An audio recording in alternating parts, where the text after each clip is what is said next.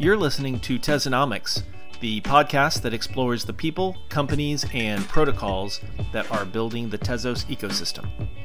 I'm your host, Jonas Lamas, and if you like the work I'm doing with Tesonomics, I would appreciate it if you would consider delegating your Tezzies to my two bakers. That's Tezos Capital and Tezos Capital Legacy. You can find out all about my bakers on our website at tezos.capital.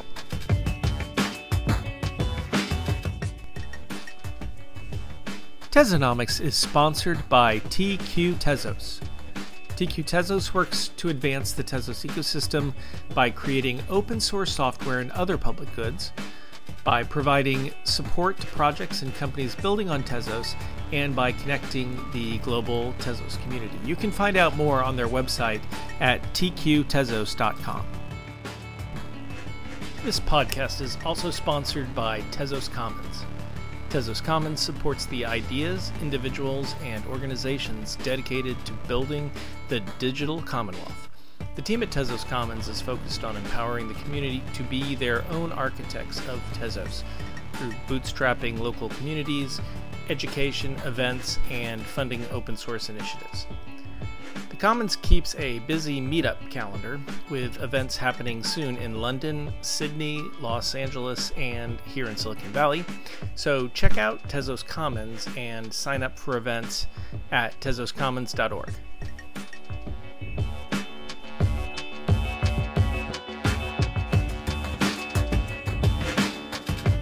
Hello, everybody. Welcome to the latest episode of Tesonomics. This is our final episode for 2019, and so we're having our predictions episode. And it's not just me on the episode today, but I've got also our good friends Joven Smith and Ken Garofalo joining us. Joven, as you all know, is a community member at large who's also working on the WeTez project. And Ken, of course, everyone knows for Crypto Live Leak and the videos that he's been putting out, as well as for running the Tezos Boston meetup. So welcome, guys. Hey, welcome. Thank you for having me on today. Thanks for having us. Yeah, let's do a real quick recap of your guys' year. How was 2019 for you, Ken? 2019 was great. We saw some really cool Tezos Boston meetups happen, and was able to get some pretty mainstream interviews out there. One with Yahoo Finance through CoinRivet, and then one was a quick cameo on CNBC Crypto Trader and CNBC Africa. So really cool to see the new community members join us in 2019 and get those mainstream media publications out there. So I was happy overall. Awesome. And then just a quick question. I know earlier this week there was news about all your videos being taken down by YouTube. What's the latest there? The Grinch, the real Grinch was YouTube. Can you believe this? It actually happened on Christmas Eve. Logged on, saw like 7 or 8 videos. 3 of them being Tezos videos were marked for being harmful and dangerous. I guess the harmful and dangerous was to the U.S. Fed, maybe, and that's why they did it. What's the background story to that? Why was that? So I read an article that actually came out on CNN that said it's maybe Google's response to take a competitor out of their market where they may want to enter the financial space, or they may want to enter cryptocurrency in 2020. So little speculation there. Yeah. Huh. Interesting. But as of today, are your videos back up, or what's going on there? So definitely just checked, and the 7 videos that were affected are back up. So it was a few days they were down, and now they're back up. So they mended what they did wrong. Yeah, I guess so. There you go. That's one of the dangers of centralized systems, huh? So what's the response? Who's going to make a decentralized version of YouTube? Well, I guess they already have it. DTube. Yeah, DTube. Yeah, I was going to say. I'm not sure how responsive it is or what the performance of it, but I know that it is there and that folks are uploading to it. Awesome. All right, Joven. So how was your 2019? It was good. And I actually am working on the TezBox project and not the WeTez project. I didn't want to cut you off. Right. My fault. My apologize to Stephen Andrews and the team as well. Yeah. Yeah, it's all good. Thank you. But yeah, so there was T Quorum, and then TezBox had hired me on as their community manager to manage a bunch of their online resources and platforms for support and things like that. Yeah, and T-Quorum, I seen Ken there. You were there. The Global Summit. We had some good talks. Went to a bunch of different workshops.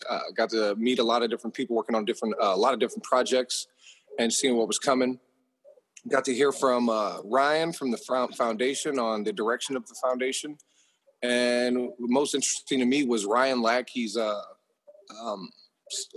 presentation on STOs. And I'm sure we'll get into that in a minute here. But I'm most definitely looking forward to 2020, that's for sure. Yeah, awesome. Okay, guys. So what I did was I put out both on Reddit and on YouTube, on Twitter, a call for predictions from the community. What did people think might be happening in 2020? And so we got a bunch of different posts under the hashtag Tezos 2020 and also on the Reddit thread. And so we've kind of captured those here, and I'm going to read off a few of those and get your guys' opinions on these predictions. And we'll take it from there. We've got a bunch of different topics we want to hit here, okay? Sounds good. Cool. Great. So the first topic, which is just general Tezos usage. And we saw a number of predictions about Tezos usage. Excuse me. But Reddit user DZYay, as well as our good Twitter friend Chad Go, both talked about a number of different projects, primarily starting with the concept of the STOs that have been announced. So we know that we have a couple of different STOs, Elevated Returns, BTG Pactual, Alpha Point, have all talked about building real estate exchanges and real estate offerings on Tezos. And so curious, what do you guys think is going to happen in 2020 regarding the STO market and in real estate in general? Yeah, well, what you see now, a lot of announcements happening, right? And we talked in the Tezos Boston meetup a few months ago that there is sometimes a waiting period between the announcements of these projects and when they actually go live.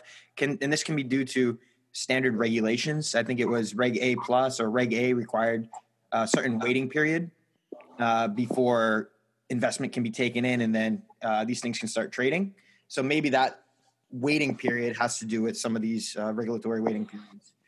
But we should see in 2020, in the beginning of the year, some of this stuff actually go live. And what I'd like to see is the number of actual transactions happening on top of the Tezos network increase. So just looking at one of the block explorers now, I'm seeing roughly 15 or less transactions per minute, which is significantly more than we saw earlier in 2019. But in the case of just maybe one or two of those multi-billion-dollar SEOs that were announced in 2019 going live in 2020, that should double or triple the amount of transactions we're seeing, you would think, right? Yeah, I mean, yeah, you would think so. Just to touch or back up on Ken's point there. So when a team or an organization announces that they're going to be launching some type of decentralized application or a product on top of the Tezos blockchain, as Ken pointed out, it could be regulation. They also have to build the end user products for these applications, and then for stuff like a STO where you're going to have a tokenized asset, you have to either develop those exchanges, right, where you can trade the tokenized asset, or I think there was a SIX exchange over in Switzerland. They already had it coupled kind of with an existing business structure, an ETP of some sort, where they just tokenized a bunch of Tez or grouped a bunch of Tez together, and they're trading it in what they call this ETP thing. So there's a lot of that, the building out that has to be done. Tezos is implemented in OCaml. There's Mickelson. So there's a bunch of compilers that had to be built so folks can use their native language, like Python, where there's SmartPy now, to compile down to this stuff without having to learn Mickelson necessarily, which is a strong kind of learning curve. And then there's testing and auditing and all this good stuff. So, it's going to be I don't know how long it's going to be, but when something is announced versus when it launches, all these things need to be taken into consideration. Yeah, totally. The Tesonomics episode I released recently with Jacob Arluck did a really good job of of explaining for 2019 what all the groundwork was that had to be built in order for these STOs to launch successfully. And now we have a couple of different standards that are kind of going to be competing, I think, in 2020 here on the STO front. We've got the FA 1.2 token standard that was released, which is what my project Staker DAO is building on top of. But we also have the NYX standard that is being released by Equisafe, and there's a Tesonomics episode a couple episodes back about that as well that's coming out. What do you guys think about competing standards? Any issues or concerns with that? Go ahead, Ken. I kind of have an issue with that. So I'm a big fan of just simplicity, and someone should be able to look at us for a face value and be able to understand what we're all about. And if we have, multiple competing standards, that may be good initially, but I think once market maturity happens and companies are able to issue maybe on both standards and they develop preferences, maybe we should adopt a singular standard for, a purpose of security tokens. Maybe there's a different purpose standard out there, but I just think we can cut down on confusion by eventually having a singular recognized standard for these security token issuances. I think overall we need to narrow it down. Yeah, I think that's totally true. One of the things that I'm expecting from the from kind of the Tezos Foundation and from TQ here in the early part of 2020 is an attempt to kind of unify that viewpoint and to bring out kind of a new version of the kind of the security token standard that will really be very flexible and very useful for everybody in 2020. And I think we're aware that that's coming, and I think it's something that our project will migrate to once it's out in the market and proven as well. As far as the NYX project and what Equisafe is working on, I think that's really interesting as well. I'm looking forward to seeing them tokenize their first piece of art that they're planning on launching in Q1, and we'll see where it goes from there. Mm. Cool. Yeah, I agree with both of you guys. Simplicity is the best policy on that front. Very good, very good. All right, but let's talk about a couple other projects that have been announced that really could drive some kind of mainstream usage. One of them, we heard that from a real life use case that the French police department was using Tezos. And another one that we heard is that the Tezos, one of the Tezos founders, Kathleen Brightman, is launching a game, the collectible card game under her company Coast. So what do you guys think about those projects, and where do you think kind of mainstream adoption of Tezos will be in 2020?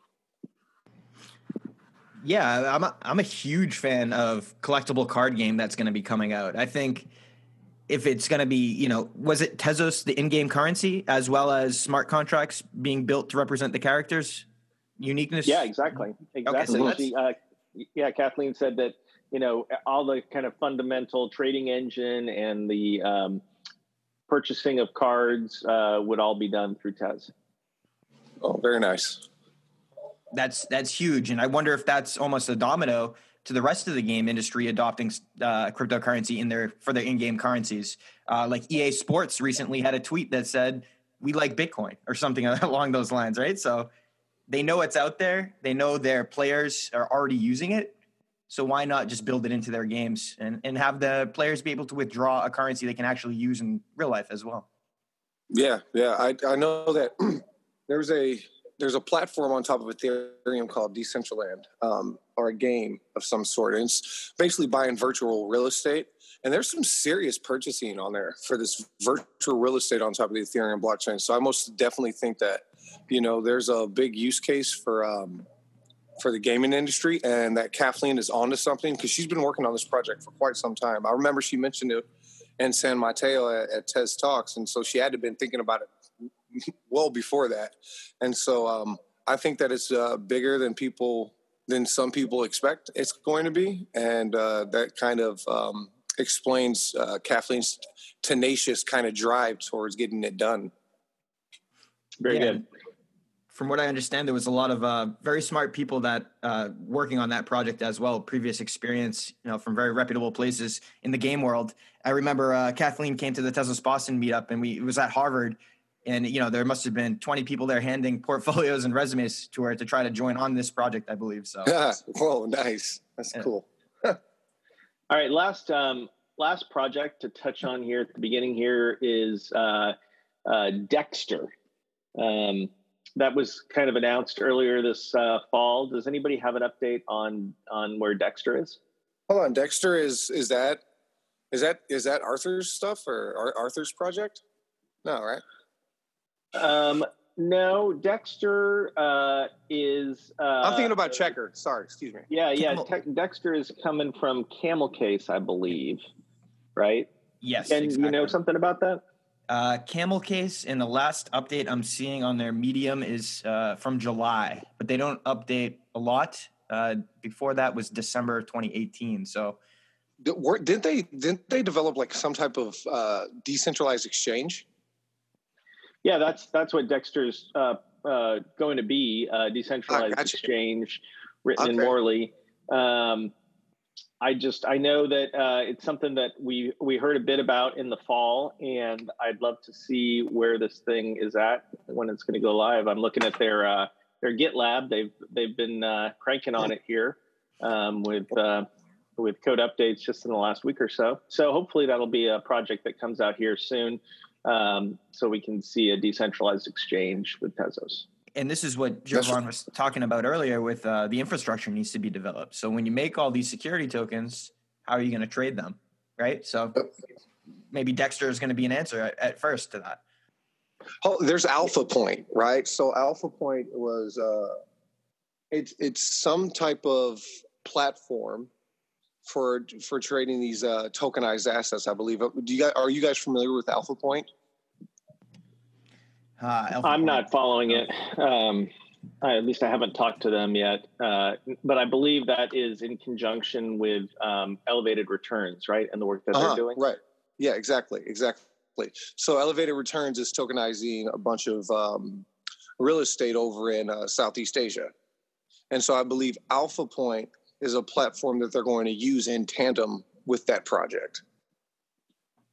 Okay, and it looks like we even have some of the investors in Alpha Point, CME Group, Commodities Exchange. So serious traditional players involved here too. Indeed. Yeah. I got to tell you guys, for 2020, it's going to be pretty crazy with the kind of the growth of the STO space here. Just, on Tezos, but just around the crypto ecosystem in general. There are so many new tool providers coming to market.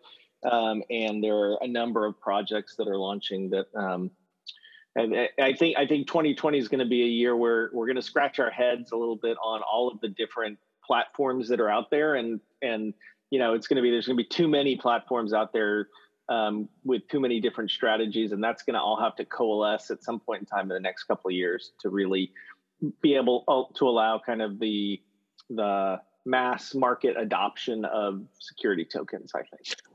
And Jonas, so just for our listeners here, how does an STO, a traded asset on top of the Tezos blockchain, bring value to the underlying asset, to the Tezos token or the Tezos coin? Yeah, well, I can speak in the case of my project StakerDAO. Number one, we're really thankful that Tezos exists because we're using it to basically secure the governance process for our token, our staker token, which is going to be treated as a security. And so it's good for us to have a platform as solid as Tezos to run that on, that has, a long-term view on evolving its protocol in a very decentralized way. That's why we selected it. As far as the value proposition that we get back to Tezos, really it ultimately comes from transactions that are done with our token and the fees that are paid for those transactions. And right? The fees are paid in Tez. That's right. Right. So, just like every other transaction that happens on Tezos, when you're moving tokens around that sit on top of Tezos, you're using gas essentially to do so, and you're paying fees to the bakers to bake the blocks that have that transaction records in them. And in the case of Coast by Kathleen, kind of the same thing. You know, when you have, you know, transactions going down between these tradable card assets or, tradable card assets for her game, those fees are paid in TEZ.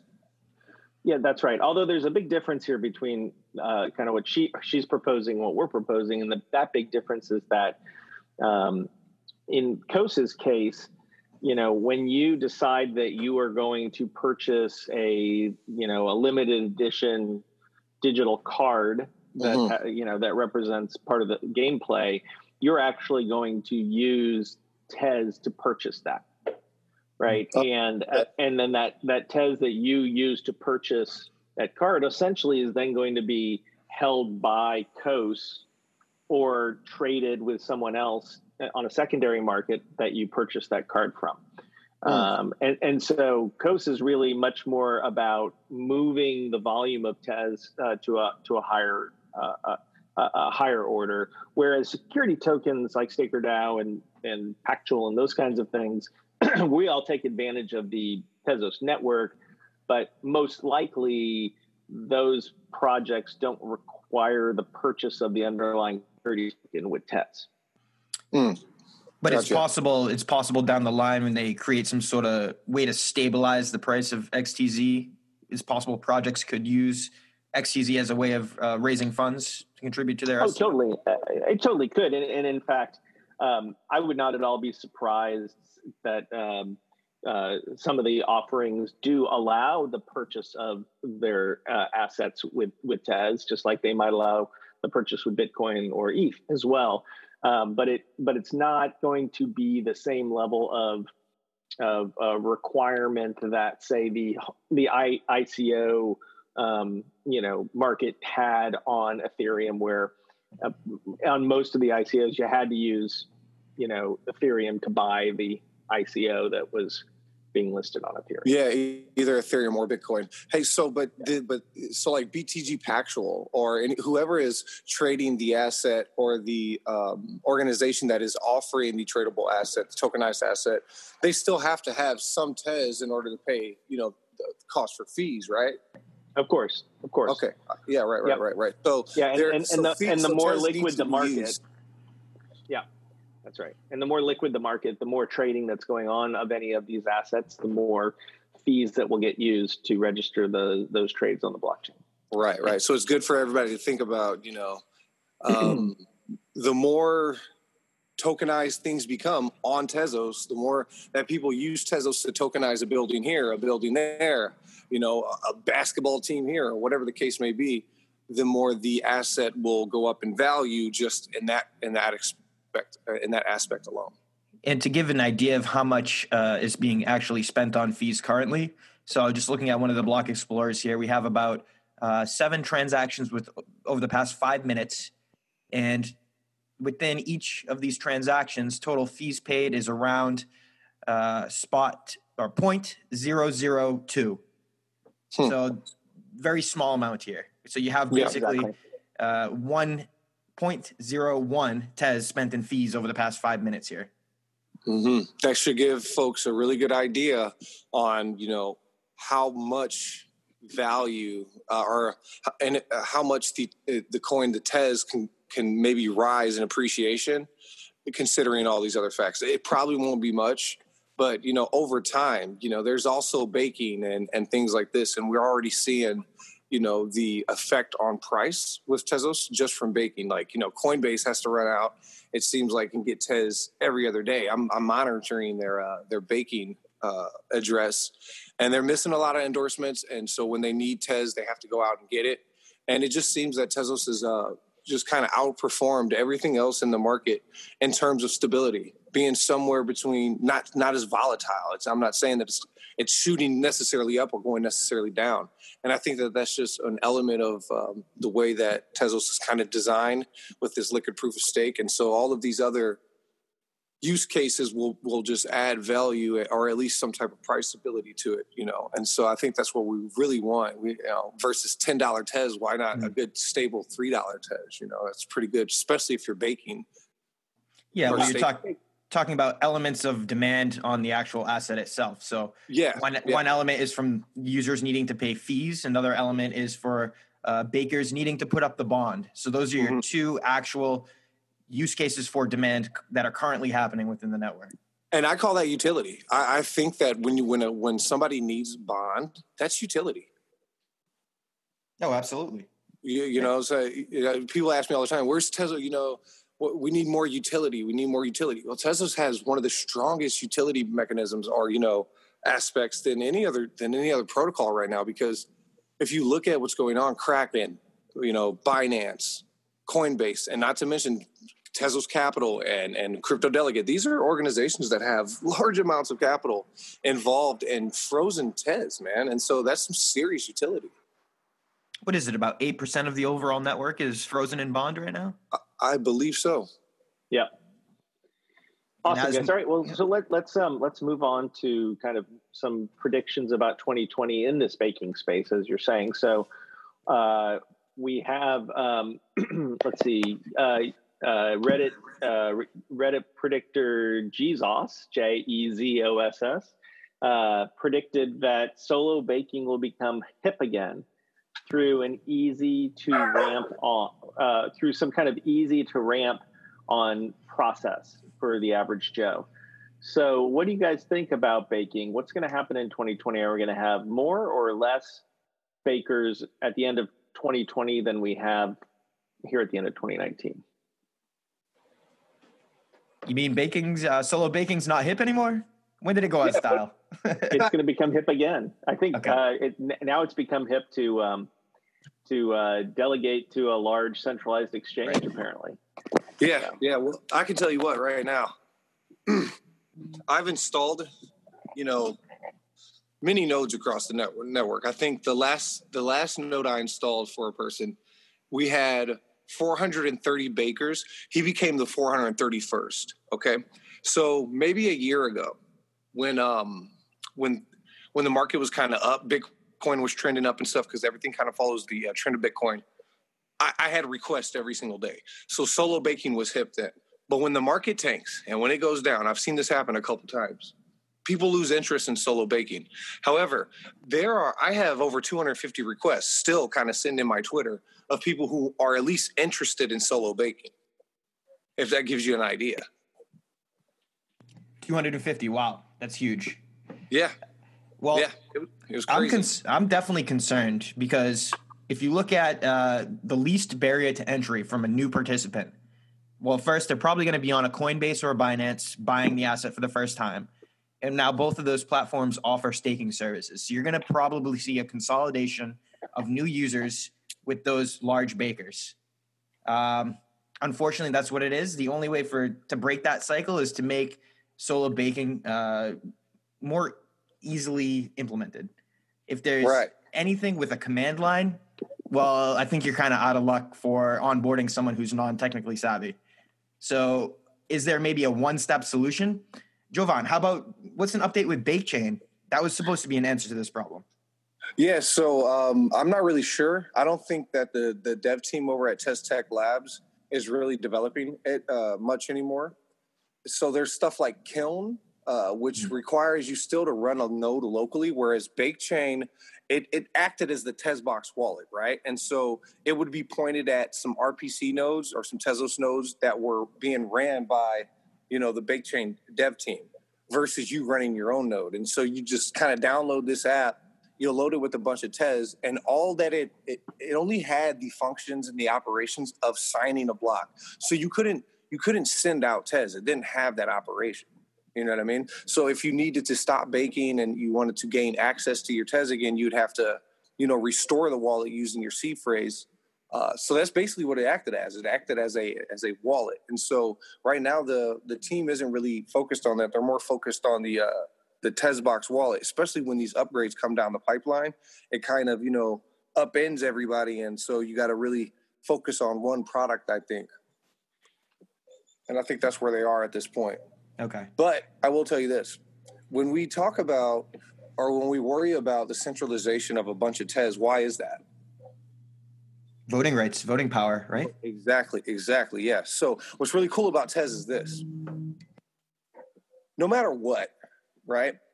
If a large centralized baker decides to just act in a way and vote in a way that is harmful to the network, they cannot then deny their users the right to withdraw that TES that can then be staked and delegated to a baker who is more aligned with the network's future. And then there's a voting period. There's a voting process. So most people will be aware that a centralized baker whose interest isn't aligned with the rest of the network, they'll have a chance to back away from that baker and stake their coins with somebody else who is more aligned with the interests of the protocol well before the upgrade is activated on the chain. And so, even though it's bad or it's not a very good idea to have so much TES delegated to any one single baker that could possibly vote against the interest of the network, there is still a high degree and a high level of I don't know how to say this, but basically people will be able to back away from that Sure. that baker and then delegate with somebody else like Tezos Capital or whose interests are more aligned with the network. And I think in that with that aspect alone, we have some sense of assurance that these guys are going to be honest, because it's not in their interest to lose all that capital. Right. It's transparency within the process that allows someone to find a bad actor and make a decision to change their delegation, to take that power away from them before it's used again in a bad way. So make that decision at your own peril. Let me play devil's advocate here. I think we're seeing more and more coin holder apathy in general, though, here in the second half of 2019. For example, if you look at one of the large bakers who went offline, which was Flippin' Tacos, for example, they ramped up to being one of the largest validators out there, and then they turned off their operation, and there's still apparently over 500 people delegated to them that are not receiving any rewards, right? 500 wallets. So no, that's true. That's true. Yeah. Clearly not everybody's paying attention. And I think that as crypto matures here and we start seeing, one of my thesis and one of the reasons why I'm launching the Staker DAO project is because I think we need to prep crypto for kind of the next wave of adoption. And everybody who's in crypto today, by and large, is kind of the early adopters. We're all kind of, these geeky folks who are really excited about tech and about speculation and about this new way of decentralizing things and changing the world. But that group of people who is very comfortable with running nodes and holding multi-assets that are high risk and 6,000 different things that are traded on CoinMarketCap, right? That's not the same type of person who's going to come to this on the other side of crossing the chasm, right? And the early majority, when they come, in the next couple of years, they're going to be, unfortunately, for kind of the initial viewpoint here, they're going to be much more conservative, and they're going to look for a strong brand, and they're going to feel more comfortable with a Coinbase, if you will, than they are with a Tezos Capital, for example, right? Because it's something that's backed out there and everybody knows about it, and it's a trustworthy thing. So I think I'm going to take the under here and say that we're going to have fewer bakers at the end of 2020 than we do in 2019. I'll agree with you. Yeah. I mean, that's a good point you make there, Jonas. Or maybe I should better say, like, we're going to have fewer bakers at the end of 2021 than we do at the end of 2020. I think there's still growth opportunity this coming year, but I think eventually, as crypto crosses the chasm, it's likely that larger and larger organizations claim larger and larger stakes in this economy. I got you. Yeah, so I'm working on a project with some folks that I met over at T-Quorum, and it's on it's a physical device, kind of like a plug and go device, and hopefully we can get it launched here in the next year and a half, maybe sooner. And basically, it's to encourage the more decentralization of the network. Basically, plug and go. I'll have like a built-in hardware security module for baking and all this good stuff. So I don't know. Cool. Yeah, it would be cool. However, there was, the Bitcoin miner and all that stuff, Coin One and all these other things. And those things didn't work out too well. So we'll see how this goes. I just think that what it boils down to is what Jonas says, voter complacency, which comes down to signaling, I think. How do you get a hold of these people? How do you get a hold of the, guys who delegate? And some people just delegate, zip up their wallets and never touch them again. And then, one day they look at coinmarketcap.com and Tezos is $2-3 and they're like, holy crap. And so. All right. So let's move on to our final area of prediction, which is going to be in the underlying protocol and what we think is going to evolve through protocol upgrades over the next year. So any thoughts on that? You guys have any predictions? We've got, let's see, we have on Twitter, we had Uncle Babe who suggested that they're predicting things such as sapling and sharding could be released in 2020. So go ahead, Ken. Oh, yeah. So I'll just start by saying I might want to throw like a little bit of a wet blanket on this in terms of the speed in which these things happen. And I think 2019 is a great reflection point for this, where you saw maybe, one bad protocol one bad amendment get introduced where it didn't pass the first stage and it sort of delayed the process another 20 days. And, only really two good Athens and Babylon protocols passed in a year time period. So maybe things like the sapling, the privacy aspects, the ZK snarks that we all wanted and thought should have happened by the end of this year, maybe potentially soon in 2020. Maybe that won't happen till the end of 2020. Maybe that won't even happen at all in 2020. So let's just maybe realize that these things are very hard to code for the development teams that are proposing them. And some of them might take longer than we anticipated. But we should not underestimate the impact that a successful, well-written protocol upgrade passing has for the overall network. That could be something where you can maybe you want to predict price movements around the value of the network once an amendment happens. So, yeah, so I would just say cool your jets on wanting so many upgrades in such a short time. Maybe it's better to have these things play out over the long term where you're having these little maintenance upgrades that happen in between big upgrades. Yeah. I was just gonna. So let me touch on that real quick. When you have an upgrade to upgrades change the conventions and architectures of a system, right? It's not like an update, but you still need to update the upgrades, right? So in Tezos, that's still kind of it has to involve the governance mechanism. So I think I read somewhere where Cryptium explained a path forward on this, I believe. Don't quote me on this.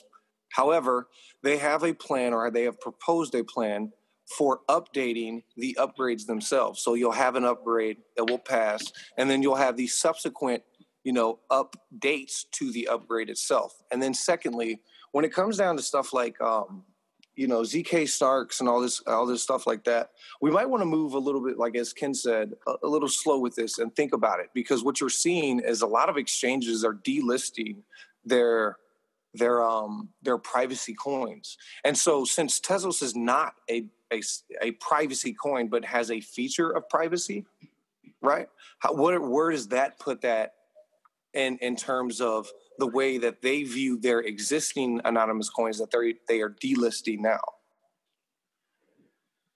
Yeah, well, I think with the Snarks upgrade, people are definitely expecting a level of fine-grained privacy control on the transaction, so that businesses, can keep some parts of their information private, but at the same time, everything can still be provable. I think it's a very reasonable path forward for kind of the advancement of crypto in a way that would allow more and more organizations to use it effectively as as money, if you will, or as a as a process for controlling high value assets, because at the end of the day, businesses need some degree of privacy in their strategies and their holdings, as do individuals.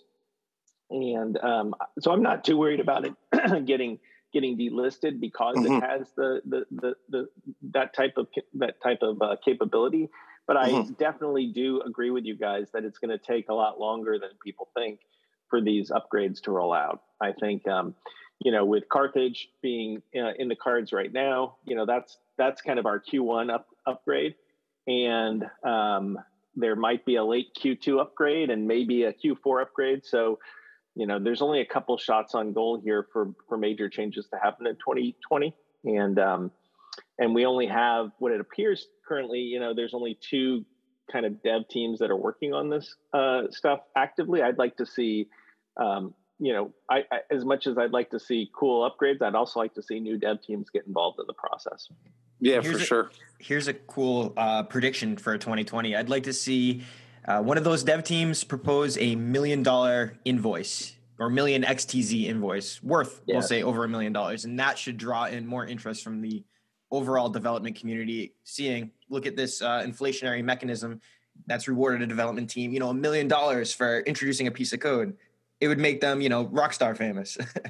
No, indeed. And the one way I think we get there is by what features, like when you're up. So what costs $1 million or 100,000? But I agree with you, Ken, totally, man. Once people see that, you can just simply, without anybody else's permission, propose an upgrade to the Tezos network and attach an invoice to it, and everybody loves it, and then you get paid $150,000. I mean, the simplicity of that process and how seamless it is, and the permissionlessness of it all is pretty tantalizing and kind of unprecedented in a way. And so I believe that we can get there. However, what kind of features are, what code changes, what kind of upgrade would warrant, justified. 100? Yeah, exactly.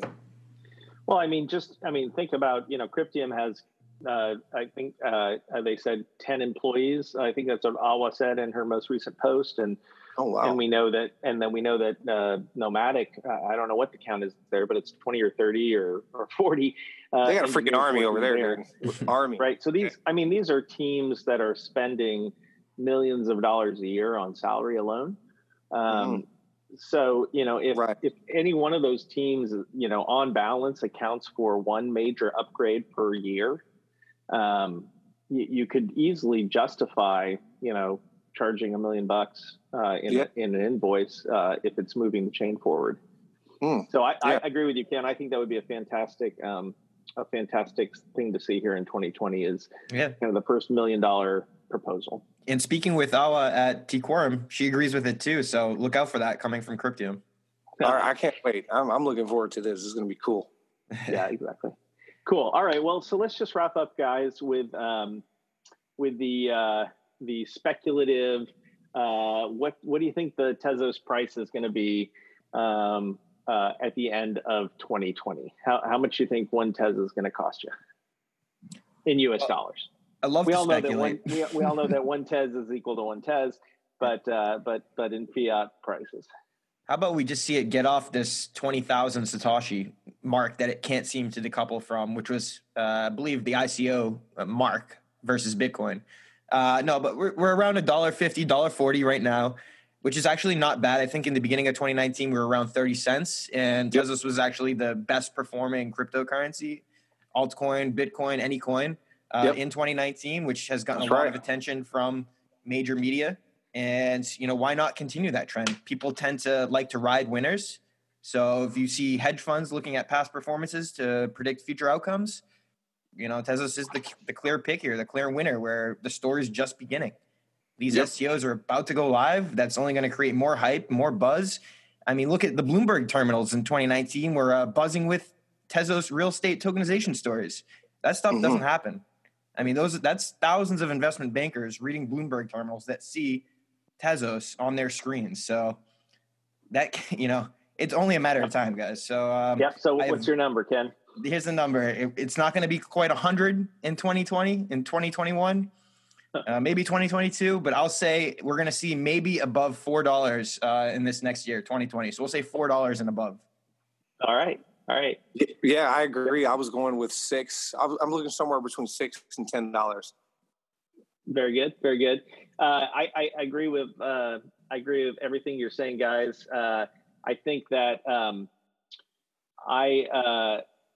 I see significant price appreciation opportunities here. I think that kind of, the days of 10xing stuff are long gone in this space. Yeah, exactly.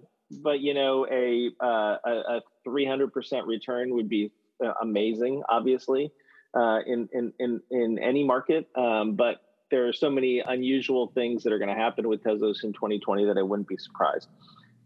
So I guess in the spirit of Elon Musk making predictions, I'll go with 420 for the end of 2020. Nice. Look at us, dude. We're all kind of in the same ball league. Cooler heads always prevail. I can go to war with you guys. That sounds great, guys. All right. Well, thanks to both of you for joining me here on the Tezonomics predictions episode here. We'll get this thing live. And we'll say Happy New Year to everybody, and look forward to an amazing 2020 for the ecosystem. Happy New Year, everyone. Hashtag 2020, baby. Tezos 2020. Happy New Year's. Happy holidays, guys. Thanks so much for having us.